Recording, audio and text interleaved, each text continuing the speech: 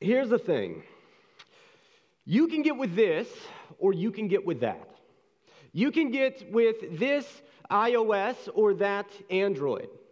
You could have got a few hours ago, maybe even just 40 minutes ago by my clock, with this chance for France to repeat or that perfect send-off for Messi.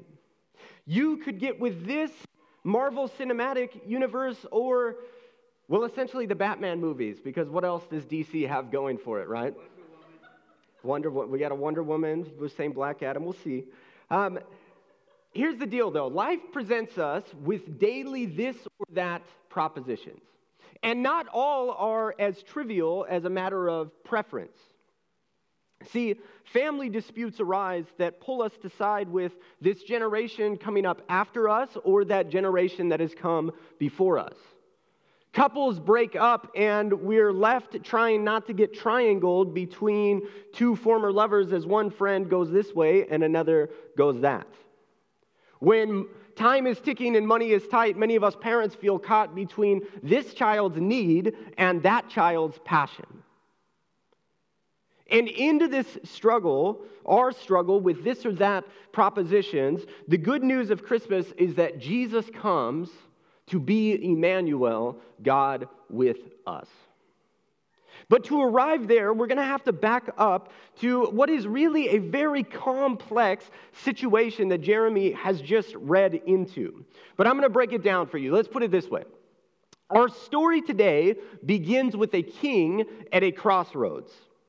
And to channel Kendrick, channeling Shakespeare, heavy lies the head that chose to wear the crown. King Ahaz of Judah's task is heavy.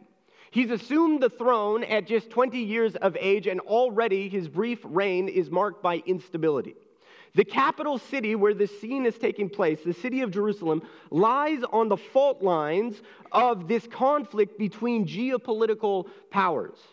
And so Ahaz finds himself at this moment in history presented with a very sour this or that proposition. On one side threatens the big baddie of the day, the rising superpower of Assyria.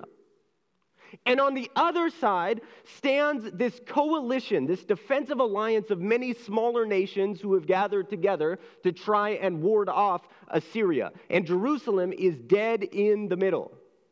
And as anyone who's ever played the board game of Risk knows, this situation presents you with two basic strategies. Either you side with the most powerful player on the board in the hopes that you'll live to roll another turn, or you gang up on them with everyone else. But you can't stay neutral in the middle for too long, or you'll be accused of playing both sides and you'll be easy pickings.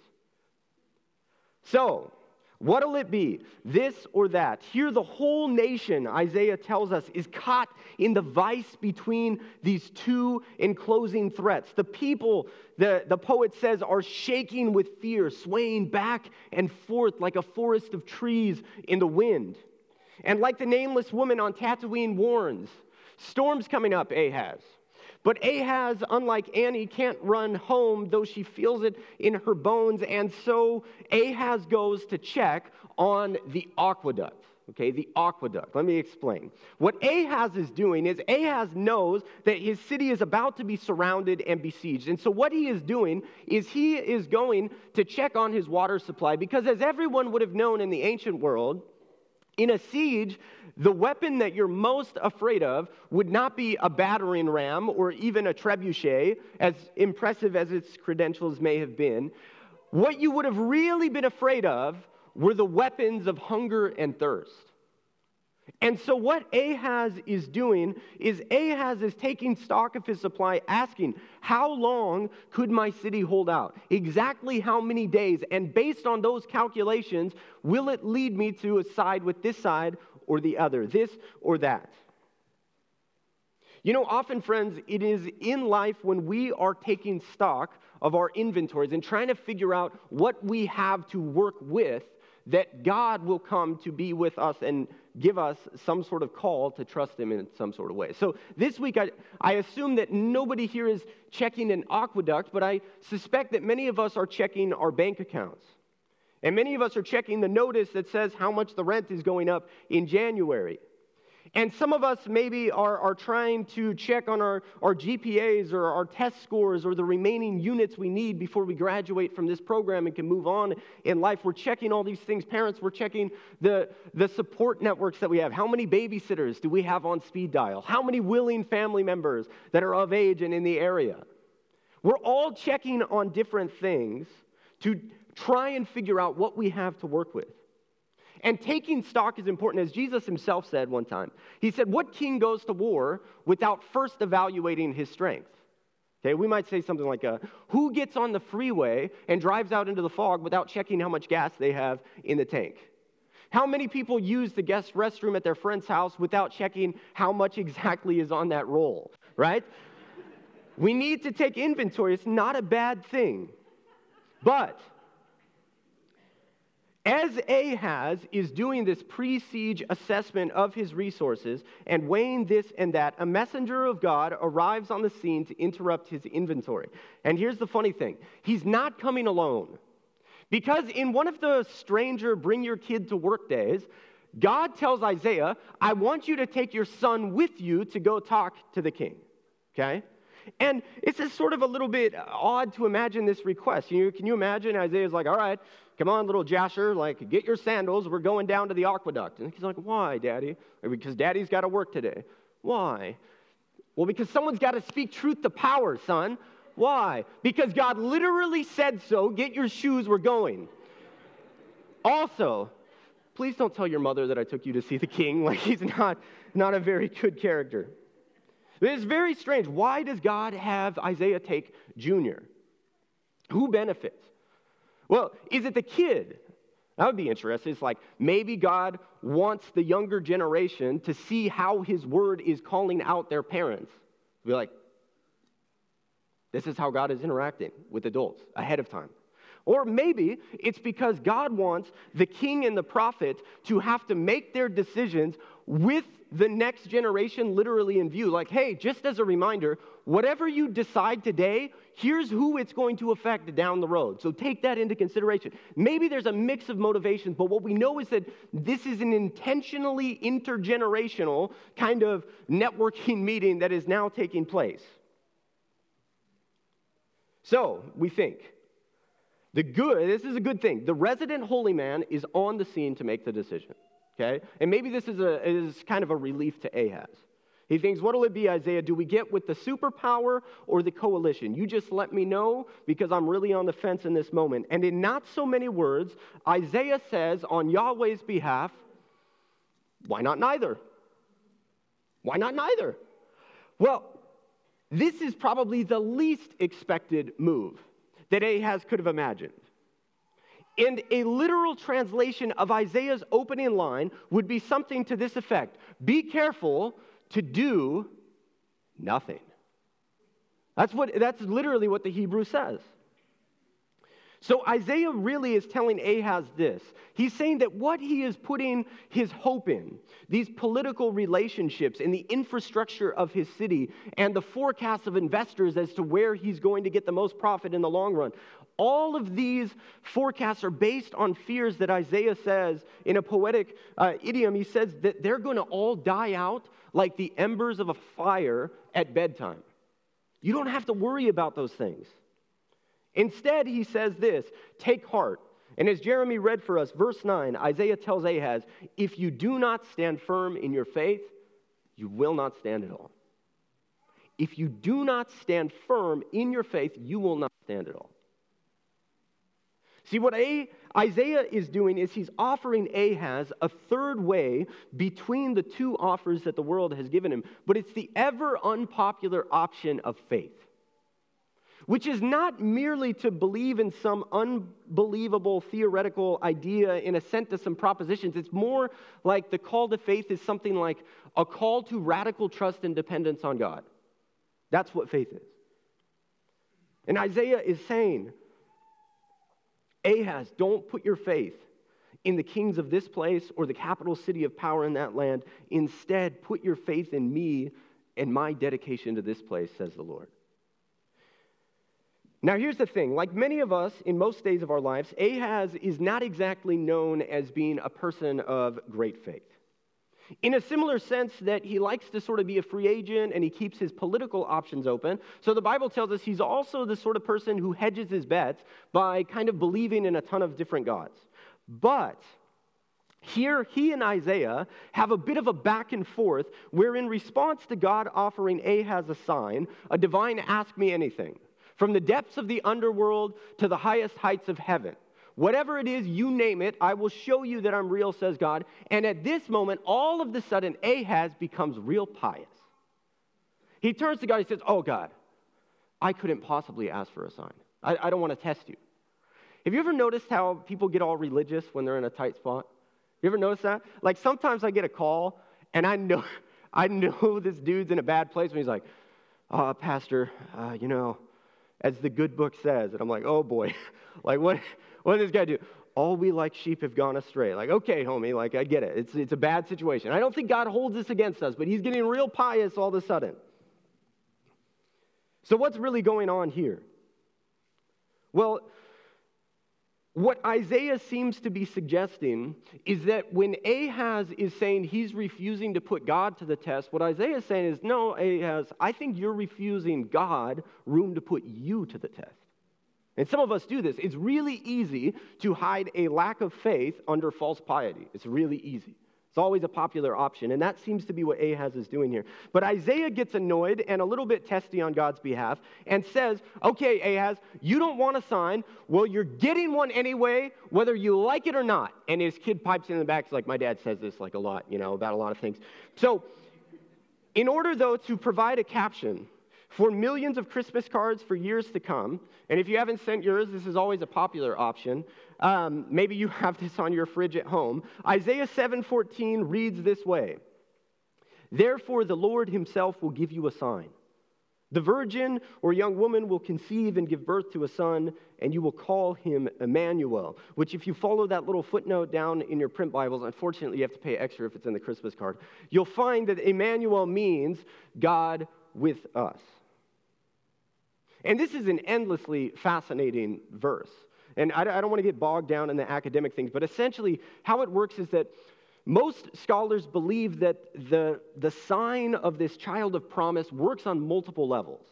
So, for example, historically, it sort of seems to point to this rare good king, this dude named Hezekiah, who you can read about in the Bible. But then symbolically, it seems that what Isaiah is kind of envisioning is how God is going to be with his people, this remnant of his people, as they enter and come through an experience of exile from their mother, Zion, their motherland.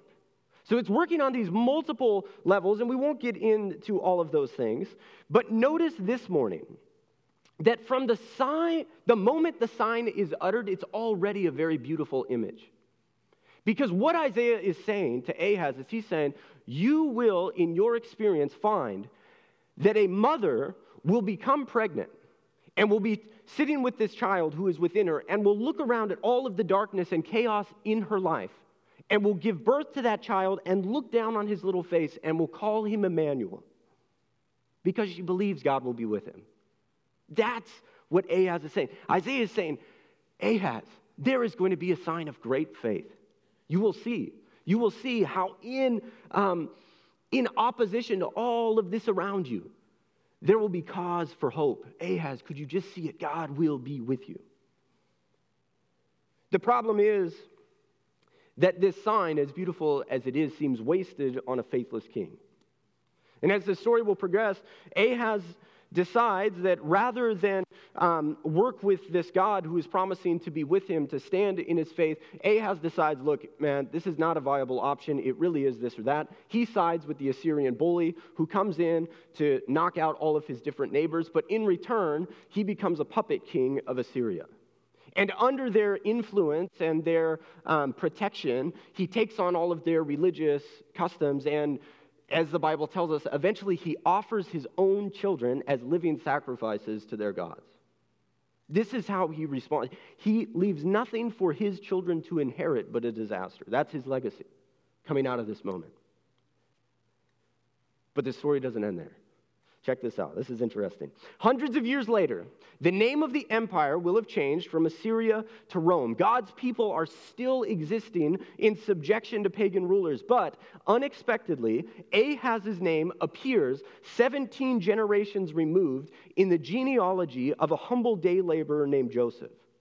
You know, the same one who was engaged to be married to that teenager named Mary, who was found to be with child through the Holy Spirit. You guys ever heard this one? And what Matthew does in introducing Ahaz into this is he harkens back to this exact moment in the conversation. He says, all this crazy sequence of events, here's what Matthew says. They took place to fulfill what the Lord had said through the prophet Isaiah in that very exchange with Ahaz, that there would be the birth of a child who will be called Emmanuel, which he reminds us in the very bulk of his paragraph, means God with us. And this child of promise grew into his name in unexpected ways. See, when Jesus arrived on the scene, there was always something that people could tell was different about him. Even his opponents couldn't deny that there was this sort of peculiar power to his work and to his teachings. And so many were guessing at his identity. Who was this man? Was he a king or a teacher or a revolutionary or a healer or a prophet or a delusional nobody? All of these were live guesses. But every once in a while, something even more interesting would happen.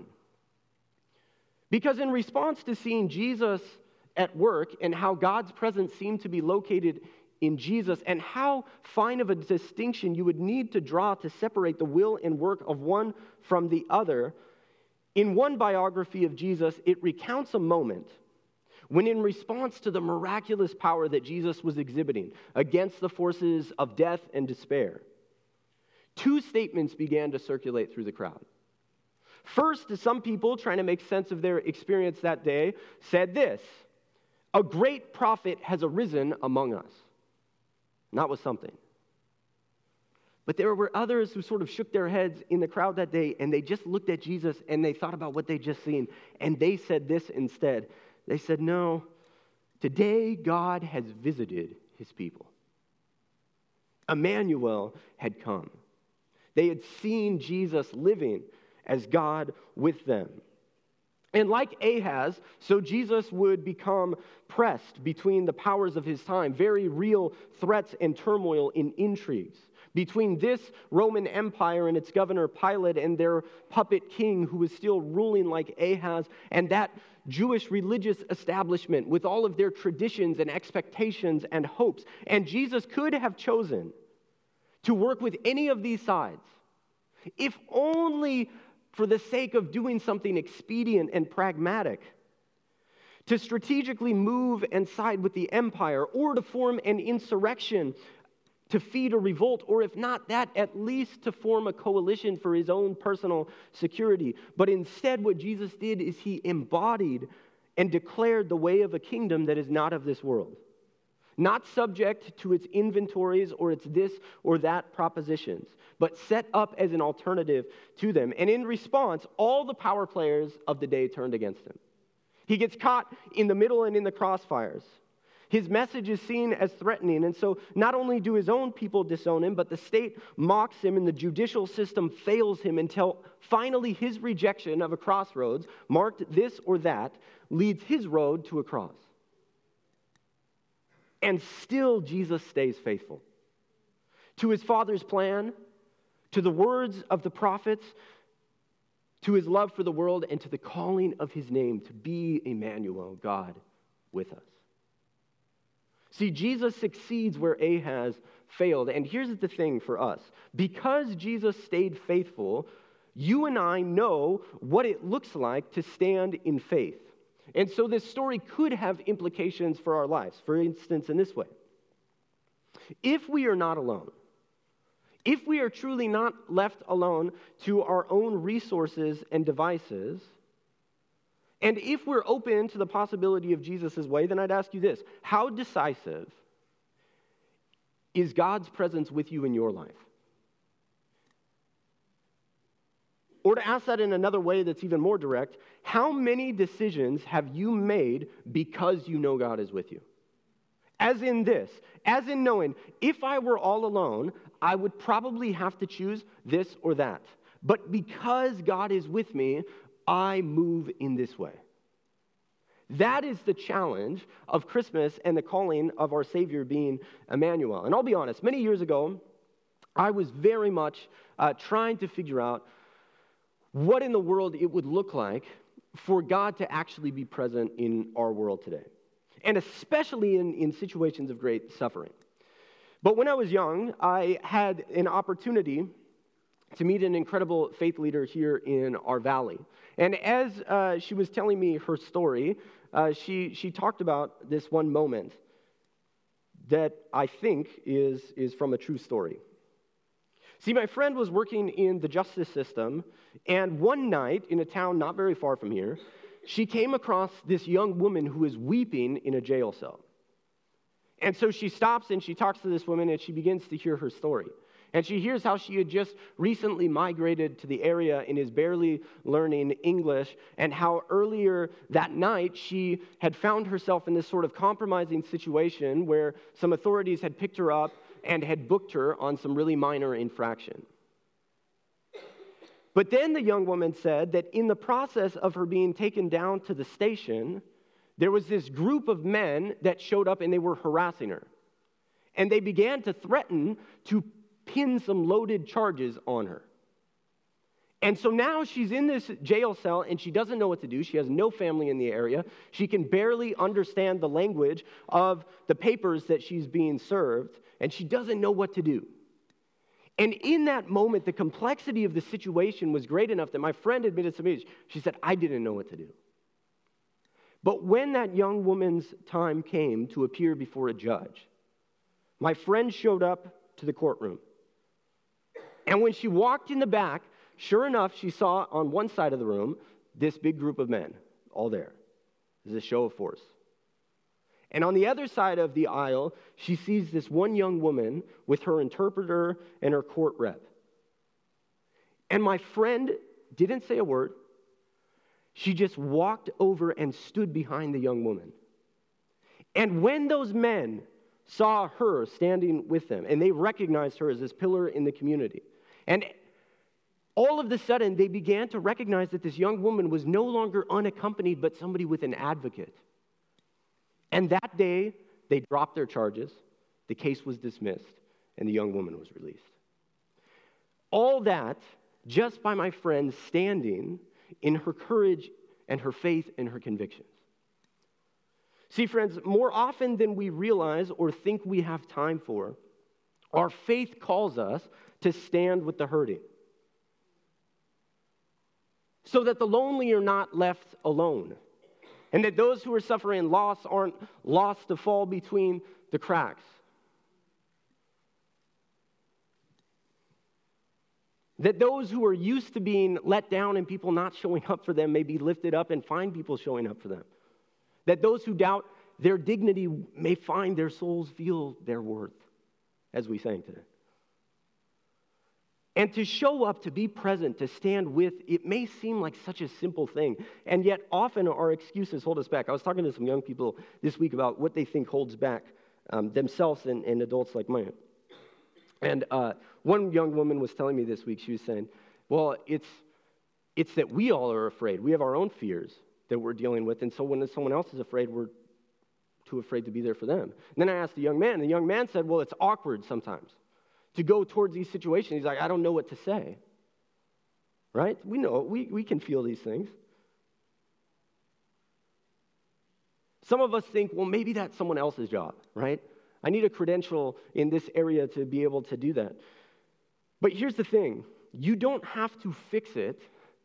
You don't have to find the right words as if every situation there was always something to say to. But we do feel the call from Jesus to go and stand with.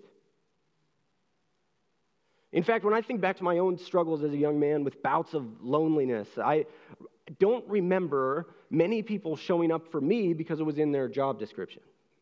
And I can tell you there was never any perfect person who showed up for me. And there was rarely anyone who brought an actual quick fix of this or that for me to do. But I do remember that people of faith showed up for me, and it mattered, and it's what I remember. So the truth is, friends, that there are people right now, some of us in the room today, that cannot believe God is with them because people like you and like me have not been there for them.